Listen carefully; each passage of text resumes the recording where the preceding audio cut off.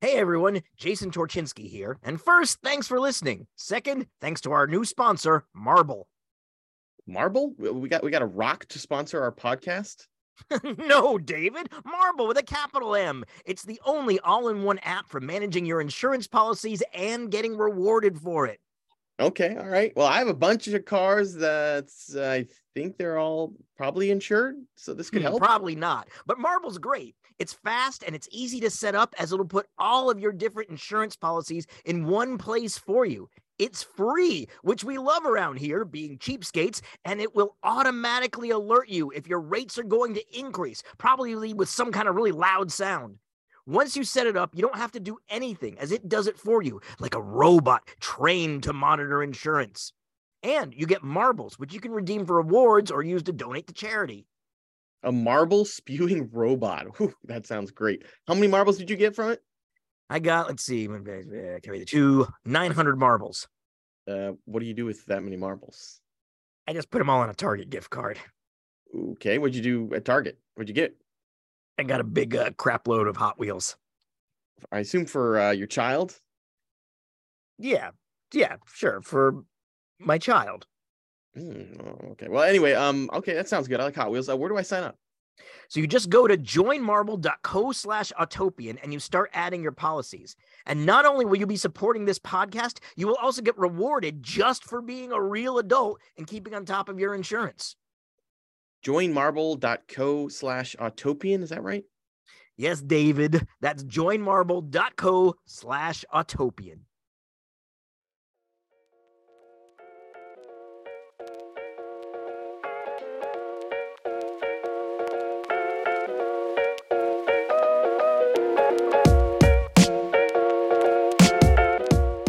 Welcome back to the Autopian podcast. And boy, are we glad you're here.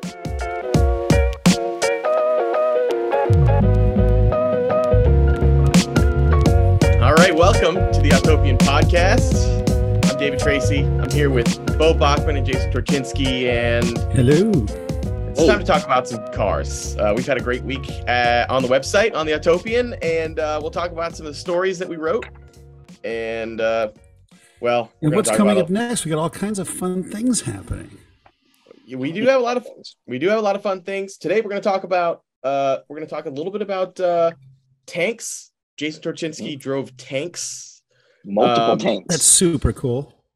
We're going to talk about LA versus Detroit in terms of car culture. I'm going to be moving to LA at some point in the near future, and as someone who's lived in Detroit for a long time, I'm convinced this is the mecca of car culture. And you know what? I'm looking at two people who disagree, Jason and Beau. I don't think they quite agree, but we'll see. We will see. And then we'll talk about, Jason wants to talk about darts. Quick, what's darts? Jason? Darts is a Latvian builder of ultra luxury SUVs.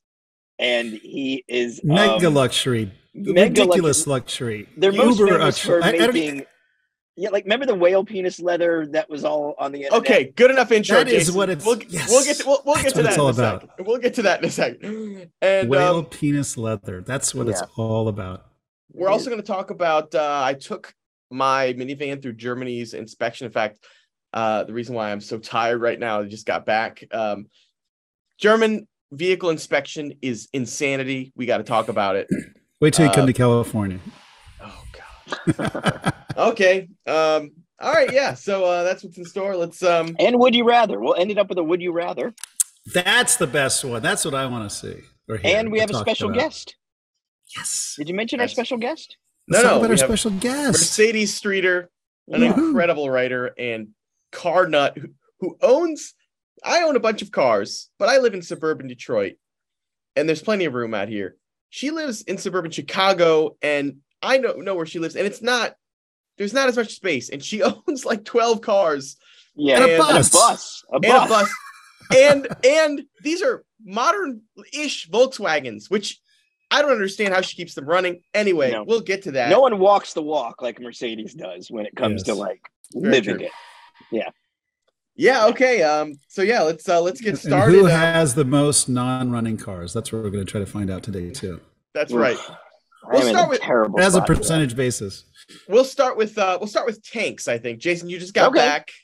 Yes. Where'd you go? How many of us have driven a tank, by the way? I have never driven a tank, so I'm talking Wow. from a position of wow. Like, I'm you think I surprised. should have driven a tank by now? Of course, Beau, Like, you've that's driven something normal every young boy has done in their life? Beau, you've driven the craziest cars that people could only dream of driving. I would absolutely assume you've driven a tank by now.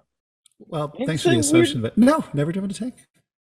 Well, here's the thing. If you want to, Beau, you go to Wisconsin, tiny little town of 675 people.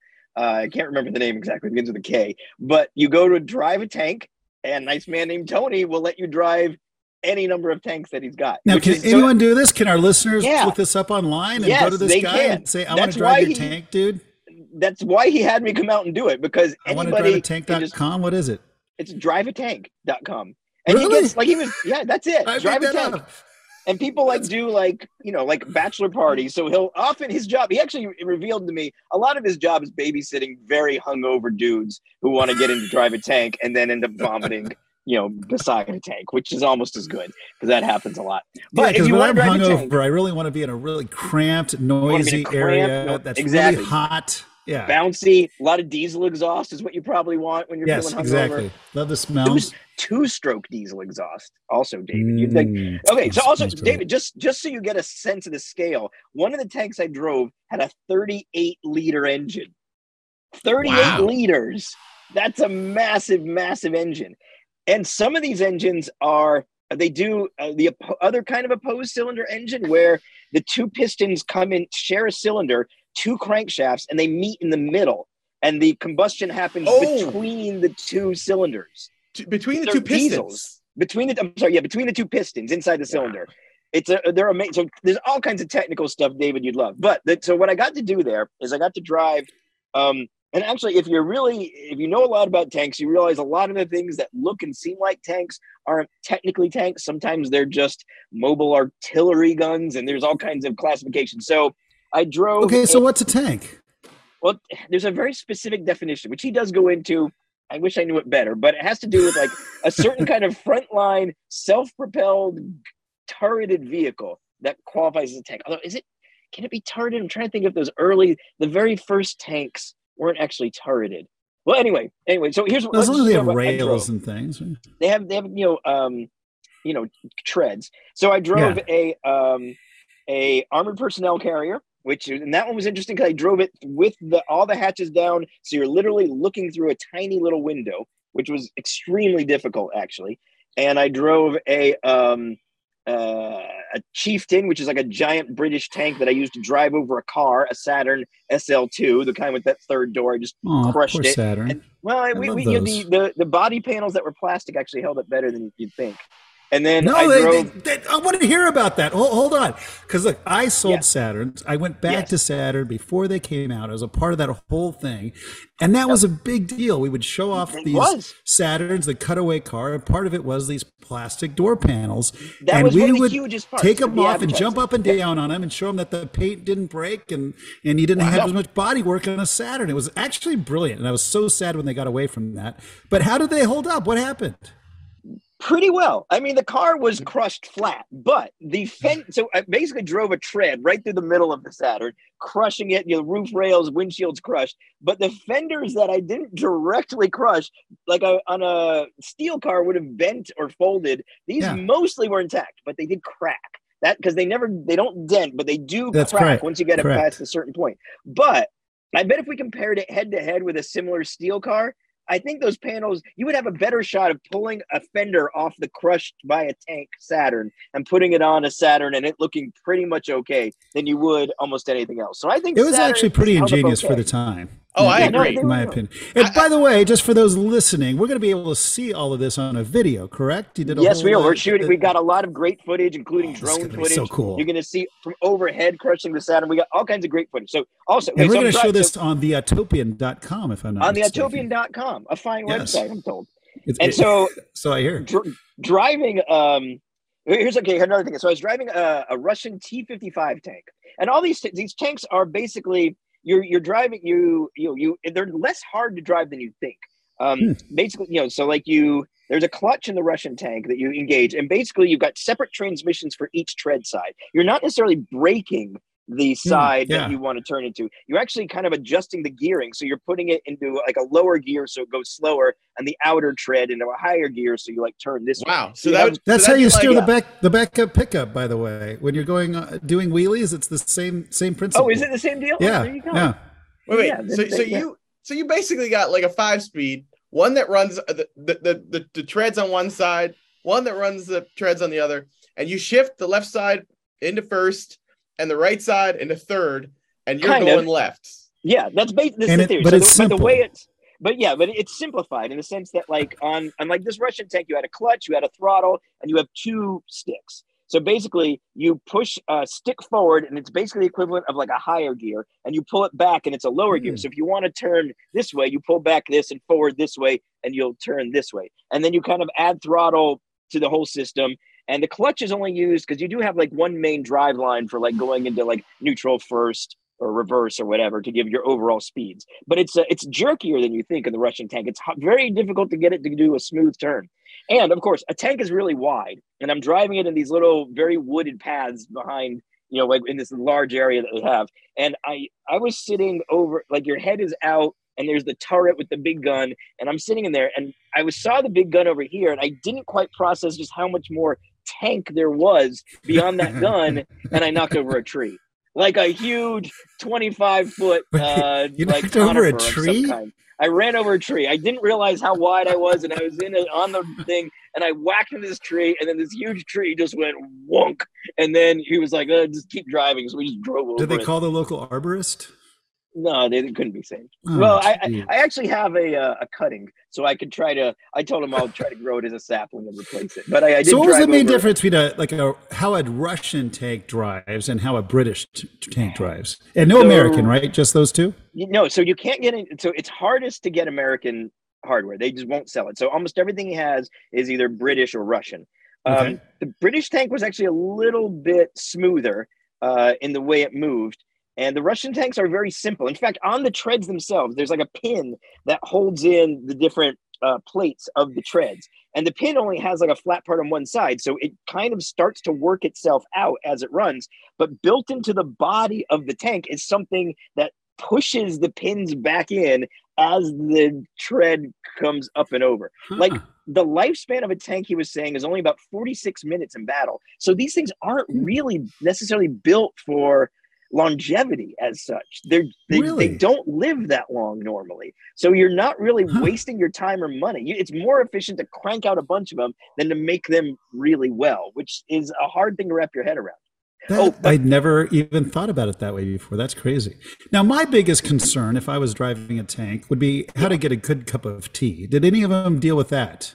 I'm glad you asked that, Beau, because that, of course, is a big factor. The British did develop specifically a way to cook tea in a tank, and it's called the what did they call it? It's called like a boiling vessel or something. So I've read about this before, and I just think it's the most charming thing in the context of a tank I can imagine. Because during World War II, they actually got in some trouble sometimes because they get out of their tanks to boil tea, because that's like a necessity for the British troops. So the British Army developed a cubical boiling vessel that is specifically, they call it's for rations and things also, but it's really for making tea inside a tank. And luckily, Tony, the guy who runs Drive a Tank, I asked him about this, and he had one, and we actually got to see and hold it. Yes. I've never seen this. It's amazing. Beau, it's so amazing. It's like about this big. It's a tiny little unit. It has like an inner like bucket that comes out, and then there's like a volume in there for the water. But it's a tea kettle designed for fighting use. And apparently it's in all British Army fighting vehicles. That is just brilliant. Wow. It's just amazing. Brilliant. Yeah. That was one of my, and we go into the etymology of the word tank too, which is interesting also. I'm looking forward to it.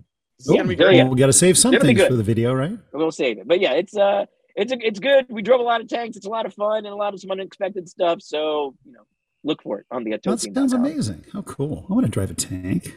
So do I. You can, Beau. That's an achievable dream. All right, Torch. We got to, since we're talking about sort of bizarre, big machines, we should talk about darts. They don't make tanks, but they make tank-like machines in some ways. Yeah. All right. So Darts is a DARTZ, right? TZ, usually Yes, all caps. okay. They're a Latvian company. For those following at home. They make SUVs, very opulent SUVs. Most people have heard of them because they made an SUV that used whale penis leather, and that made all the news back in like 2009 because it was whale. Did you talk to him about where he came up with that by any chance? Or how he found it? I haven't asked about that. No, my theory is that they're Jewish whales, and these were just circumcision byproducts after he got invited to a whale bris, and they were just wondering. He sees this massive amount of we've dealt with a lot of different leathers here at Galpin. I've tried experimenting with some things. We even did like a salmon leather before. We've done I'm trying to think of some other unusual ones, but penis leathers. This is a whole category. The whale penises I've seen are frog skins and all kinds of things, but penis is new. Penis, I think it's designed to appeal to a certain kind of machismo market where you want to be sitting on penis leather, I guess. I'm not 100% sure, but my guess is it only takes one penis for the entire chair, too. Yeah, right? they're substantial whale penis. I would think, I think you can probably do most of the interior of a car with one whale penis. So that's what they're known for. They make very opulent stuff, gold plated. They had a bulletproof baby seat for a while. It's sort of tongue in cheek, but the stuff is built to a pretty high standard. And the guy who runs it's a guy named Leonard Yankovic, and he's great. George. Crazy.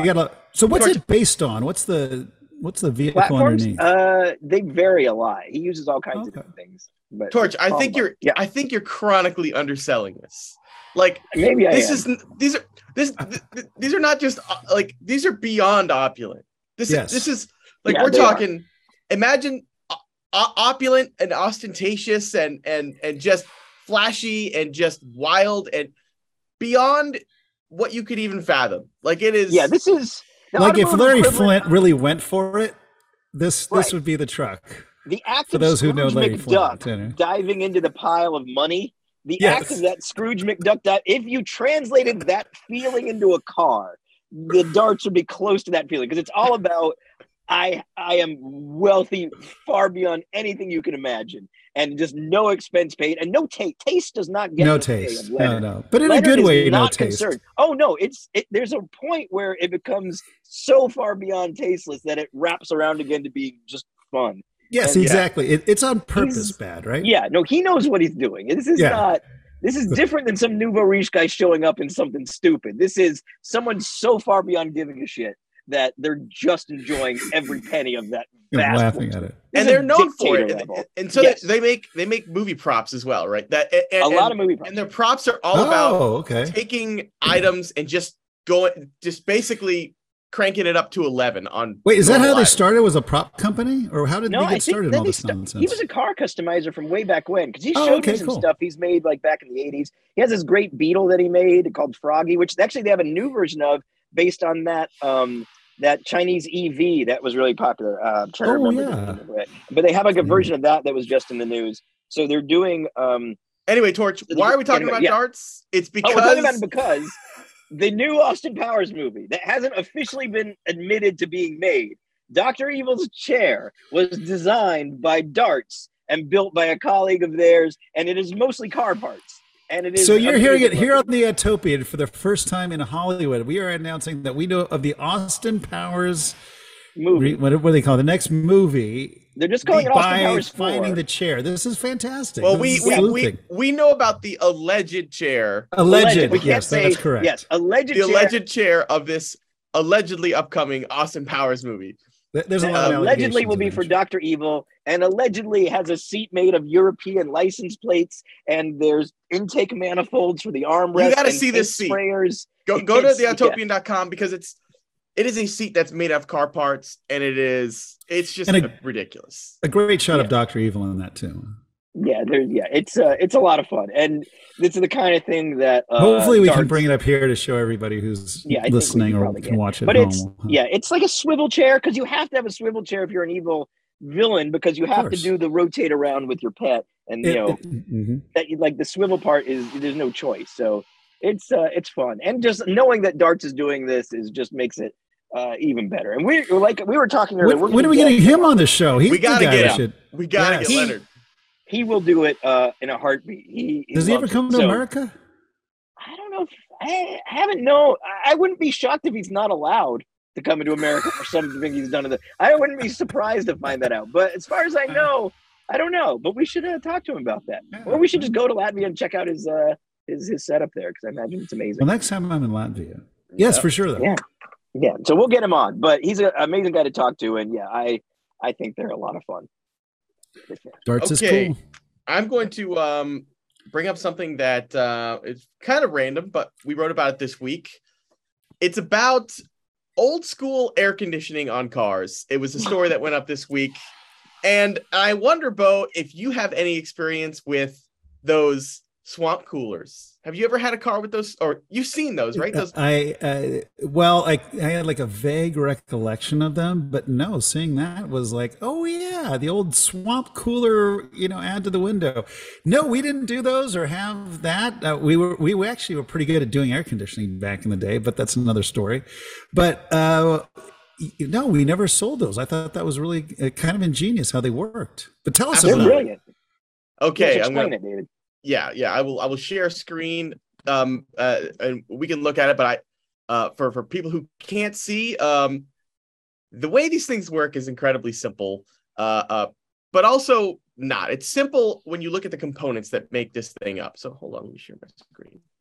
These are big in the VW community, by the way. Beetle, like people with vintage Beetles, love to show them with like a huge roof rack and one of these swamp coolers. They have a following. So before the refrigerant-based air conditioning systems that you're all used to, right? You're all used to, you turn the AC on your car and you might hear like a little relay or something. You hear the clutch in your air conditioning compressor activate. And maybe if you're Jason or probably Beau, you have a car that has so little power that when you turn the AC on, you feel the jerk because you just lost like my pal. It's like a speed brake. You literally like I actually feel guilty putting it on because it takes such a toll. But yes. So that's what you're used to. So you've got a compressor that's run by the internal combustion engine via a belt, and then you've got a condenser in the front, and you've got an evaporator under the dash, and it's all about expanding and compressing this refrigerant. And the refrigerant has to be, installed by a professional because it's bad for, whatever chlorofluorocarbons. Anyway, it doesn't matter because back in the day, they didn't have any of this fancy stuff. Air conditioning wasn't really a thing. Like you just pop open the vent windows. Like that was air conditioning back in the day, or you rolled the windows down. Or maybe back then, older cars had, like crotch vents. They were thoughtful about vent placement. But if you could not stand the heat, even with all what's the crotch vent? Now you got me thinking about crotches. Why did you go there? What, you don't know about the crotch vent? I'm thinking about my swampy crotch as I'm driving down the street. Well, honestly, most people are. A lot of people are thinking about their swampy crotch if it's really hot, and it's a problem. And what I love is a lot of automakers, including American Motors, had a vent right below the steering column. Okay. And it was right there. It was a straight up groin cooler. Like that's what it was for, and it makes sense. And I think if I recall, someone came to us at our previous employer, Jason, and asked us to put out a survey on whether there's demand for a crotch cooler. I remember that. It was like a PR company or like an actual automaker was asking about it, if I remember. Oh, wow. And I think everybody was pro crotch vents. And crotch vents, even the ones that are integrated in the dash, even before then, like in 1952, Beetles had a very specific crotch vent right behind the front fenders. And like don't male Jeeps have like a little crotch level vent that used to open up? No, the postal Jeeps have the little flaps that you kick with your feet, and it just sort of scoops it from the outside. It doesn't go to the crotch. It kind of doesn't go to the crotch. Well, it goes to the legs. Anyway, okay, enough about the crotch. The point is, the simplest form of staying cool, of course, is getting convection via windows and whatnot. But if you still couldn't handle that back in the day, what you'd get is what's now called a swamp cooler or an evaporative cooler. It was basically this big cylinder that you'd clamp onto your window, your passenger side window, and it really is incredibly simple. The innards, it's basically just like a big cylindrical filter or like or rag. It's like cylindrical. Yeah, what are we looking at here? So there's a cylinder that is it's a material that will absorb water. So this is something, just for those who can't see, it's hanging off of the windshield or window, excuse me. Yep. So you roll it up and it's sticking kind of out of the window, but it's still in because you rolled it up so it stays in there. Yeah, and now it's like it's like a singular. That's not a word. Cylindrical, yeah. It's like, okay, so you've got a cylinder that's wedged into your passenger side window. There's an intake, so that the front of the cylinder is the intake for the air, and then the air travels through the cylinder and through this. It's just like a cylindrical sponge inside the cylinder, and then the air comes out the side of the cylinder and into the car. So it goes into the front, passes over this sponge, and then comes out the side and into the car. And the sponge is wet. Right, the sponge is water soaked. You keep it moist. Yeah, so you fill the cylinder with water, and there's a little string that hangs into the car. There's a little string that somewhere that you just pull, and when you pull the string, it rotates the sponge, and it gets it wet again. So it dips it into and makes sure that, because you want the sponge to be wet so that the air that passes over it, is passing over a wet sponge. Now, here's the thing. You might be thinking, okay, so hot air passes over a wet sponge. Okay, that seems pretty simple. But that's only going to work if the sponge is colder than the hot air, right? Like, you might think, once the water gets the same temperature as the air, how is that going to get any cooler? And how, David? Well, it's evaporative cooling. So it basically... And there's a steam table in our article because of course I had an engineer write this. I love how thorough this is. Yeah. Robert wrote this, did a great job. There's a steam table in here. The point is, it takes energy to evaporate water.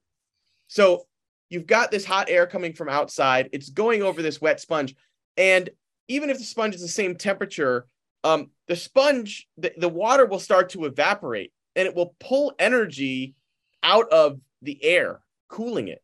So that's really. Can I try this with a sponge at home? You have to make sure that you have some air flowing over the sponge. But yeah, theoretically, you could make your own. So you can have you guys ever experienced this and feel the cold air coming out of it? Does it work? I've actually never felt it. I'm very curious. It only works. We got to try to find one of these things and actually do this for real. That's got to be a goal. And maybe if anyone out there actually knows where one of these are, we can find it. Do you know where one is? I want to try this. Oh, you can buy them on eBay. Yeah, old school swamp coolers. And yeah, I want to see how cool they are too. I'm very curious. But it only works if you're driving. It does, like, if you're sitting in traffic and there's no air passing over it, it's not going to work. Okay. Well, this is if you had an electric fan, could you use an electric fan to blow air through and still have it be cooled? You could. You could. Yeah. All right, let's find one of these things and put it to the test. Yeah, let's try. Okay. So there's our, just our little bit of tech today. Now we need to talk about, I'm moving to Los Angeles at some point in the next. At some point, when? We keep hearing these things. I want to go soon. The moving truck sitting outside. Here's the problem. Patiently. I have 10 cars, and I got one in LA now too. You got okay. So here, what's the best way to move 10? Well, first off, I'm not going to bring all 10 cars because that's be absurd. Good idea. We got shitty cars out here you can buy. Right, totally. Or be given. There are certain vehicles that I just can't get rid of, like, because I just love them too much. I agree with that. The question is, what would be a better call? Should we just have a convoy of my vehicles and just enlist you guys and some other people in just a road trip of shit boxes across the country? Or that would take like 3 or 4 weeks. No. Well, yeah. Or do we try to get one of those car haulers and see if we can get like a Ram 3500 or a Ford F350 or whatever? And because I've always been curious, what's it like to that would be the ultimate test of these heavy duty trucks. We review cars on the Autopian, we review trucks. A truck towing like 13,000 pounds worth of cars behind it would be.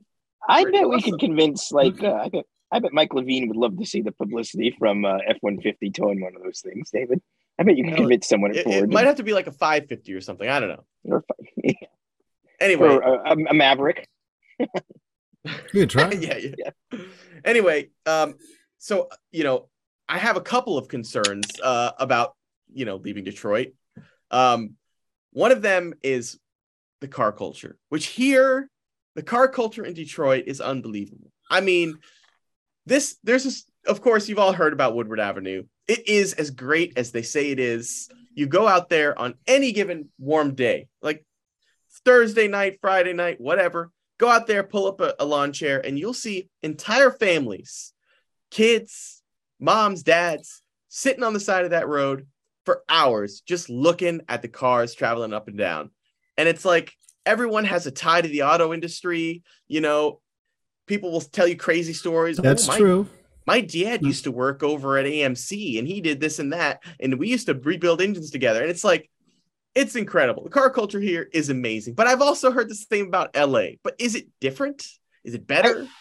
Actually, okay, here's, I think, a difference. All right. Now, I lived in LA about 20 years. Beau's lived there longer, so he's going to have maybe a different experience. But here's the thing I noticed about LA compared to Detroit. Detroit's car culture is fantastic. I totally agree. LA's got a much broader variety of cars, and they're just around. For example, when I lived in LA, just not at car shows, just on the street. I used to work at a place where parked daily on the street was a Fossil Vega. And you'll have to Google it for people who don't know, an incredibly rare car. On my street by my house, there was a Lancia. There was a guy with a 356. These are just cars that are driven. I had a Reliant Scimitar. There was a Checker Marathons. There was a place where I knew there were multiple Fiat X19s. There were a Lancia Aprilia. You would just make this map, Citroens, everything ended up in LA at some point because people would import all kinds of stuff.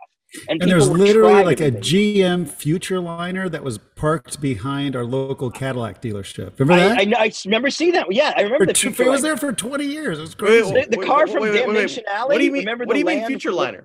What is the custom thing they made for in the 50s? The double-decker bus thing. It just ended up there. But you get movie the one that cars sold for $4 million, and everyone freaked out. Yeah, one was just randomly parked in the back of a street forever. Do you remember in Burbank on Barham Boulevard? The Landmaster from that movie Damnation Alley. It was this massive custom truck thing that had these trios of three wheels. With the 9 wheels. Yeah, that was Dean Jeffrey's shop. Yeah. Oh, that was his shop. Because I remember driving by there all the time, and it was absolutely. It was there again for decades. That was so cool to see every day. I miss Dean Jeffries. And so, LA just has one of the greatest customizers of all time, by the way. Oh, Dean he did Jeffries, the Green Hornet and Monkey Mobile, all kinds of great things. So, when you're talking about families go out on on nice days, and there's all these cars everywhere, that's just life in LA. People daily drive things that you just can't imagine. And they're just out there. And then you have the motor book store in Burbank where people every weekend will show up with all kinds of crazy stuff. The owners drive a Traction Avant and it's always in the parking lot. And any day you show up there, someone's bringing something amazing. So we have a similar thing every Saturday morning at a toy store here called Pasteiners. The who's who of the automotive world shows up there, and the cars you see there are just nuts. You will see car designers, engineers, executives just hanging out, sipping coffee Saturday morning. And it's obviously Detroit's going to have more industry folks, even though there's, more starting to head west, it seems. But we're going to have the industry folks and people associated with the industry. You've got weather, you've got no rust. No rust is a big deal. Stuff survives out there. And that is big. Yeah. But my biggest thing that I'm gonna find out is I always see Detroit car culture. I almost think the car cultures can be almost represented by the main car shows. Detroit car culture, Woodward. West Coast car culture, Pebble Beach. And I don't know if it's representative. It's an extreme, yeah. Yeah, that's not all Pebble Beach. You don't have to be rich in LA to enjoy the car culture. Is that true? Is that true? Yeah, I wasn't rich, and I was involved, and I had an interesting car. And what about today? What about today? Can you get a cheap, interesting car out there and operate it and get it through emissions and You were given one, David. You were literally given one true. for free. As long as it's pre-74, you're in great shape. Yeah, pre-74, no smog. David, just to fill everyone in, got a Nash Metropolitan. Someone gave him. That is true. Very that generous. Stuff exists. And by the way, what is better or worse? I don't know that one's better than the other. It's what you're individually into, right? I mean, certainly you're right. Detroit, it's the Motor City. But Detroit's great too, absolutely. Everybody there has a connection to the car business. So therefore, yes, if you said on a per capita basis, is there more car culture in Detroit? Maybe, because you only get a fraction of people here in Los Angeles that are into cars. But people out here that are into cars are really into cars, and the variety is much, much more spread out. Yeah.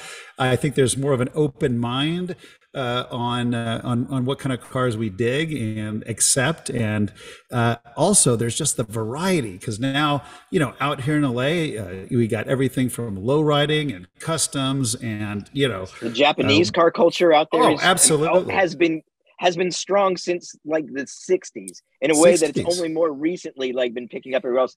That stuff's great. The lowrider culture that Beau just talked about, you won't find better paint anywhere. The work that's done on those is like art, and you can go to Griffith Park on a Saturday and just randomly there'll be 3 of them sitting there, and they're astoundingly good. And then there's all kinds of subcultures. And this is probably the car customizing capital of the world. Yeah. I mean, and that has a lot to do with the weather. As remember George Barris in an interview was talking to a guy from the East Coast, and they could only work on their cars, when it's nice. And out here it was, literally 365 days a year almost, So it's remember Paul Greenstein's shop, David, when we went to Paul Greenstein's place. The guy with all the Tatras, and he's got an original unrestored Chrysler Airflow that he drives. Things like that, it can exist in LA also. Paul has a really unusual eclectic collection, but he drives them, he makes them work, and he has friends who have similar collections. All of that exists in it. You're not going to be giving up. You'll be going to a different car culture, certainly. It's different. But I don't think you're going to be giving anything up. To be totally honest, I am nothing but excited to be told. Obviously I got to represent Detroit, and it's going to be different. But if you're a car person and you've experienced car culture somewhere, to be going somewhere else that has a strong car culture, it's just going to be the amount of just stuff I'm going to learn about cars out there that I haven't seen. It's going to be epic. I'm pumped for it. Dude, this place is great. I mean, you're okay. I have to admit, you're the first person I've talked to in a long time that's moving to LA and not out of LA. Yeah. The truth is, LA is a fabulous, unbelievably fantastic, wonderful, wonderful city. California is, I think, the most gorgeous place on earth, literally. Yes, we have absolutely insane, crazy government that makes no sense, and it's idiotic, and it can drive everyone crazy. So you just ignore all that and just enjoy the cars. And you gotta plug your nose when you're paying your taxes. But other than that, it's a great place. Yeah, I mean, it's not going to be cheap, David. Your cost of living is definitely going to be up. I mean, LA is more recently just it's expensive and not easy. It's a pain in the ass to get around too sometimes. Yeah, I'm concerned about that. You got to have a car out here. No public transportation, none of that. The fact that I got a car for free, I'm pretty pumped about. I'm already making some strategic moves on that front. And a great car too, super cool. It is a great. Have you checked it out, Beau? Have you walked over and seen it yet? Just barely. I haven't gone through it yet. It looks appropriately awful in a great way. Okay, thanks for joining us this week on the Utopian Podcast. We mentioned that we were going to talk about German inspection in my incredible diesel van. We are going to discuss that with our next guest, Mercedes Streeter. We're pumped to have her on.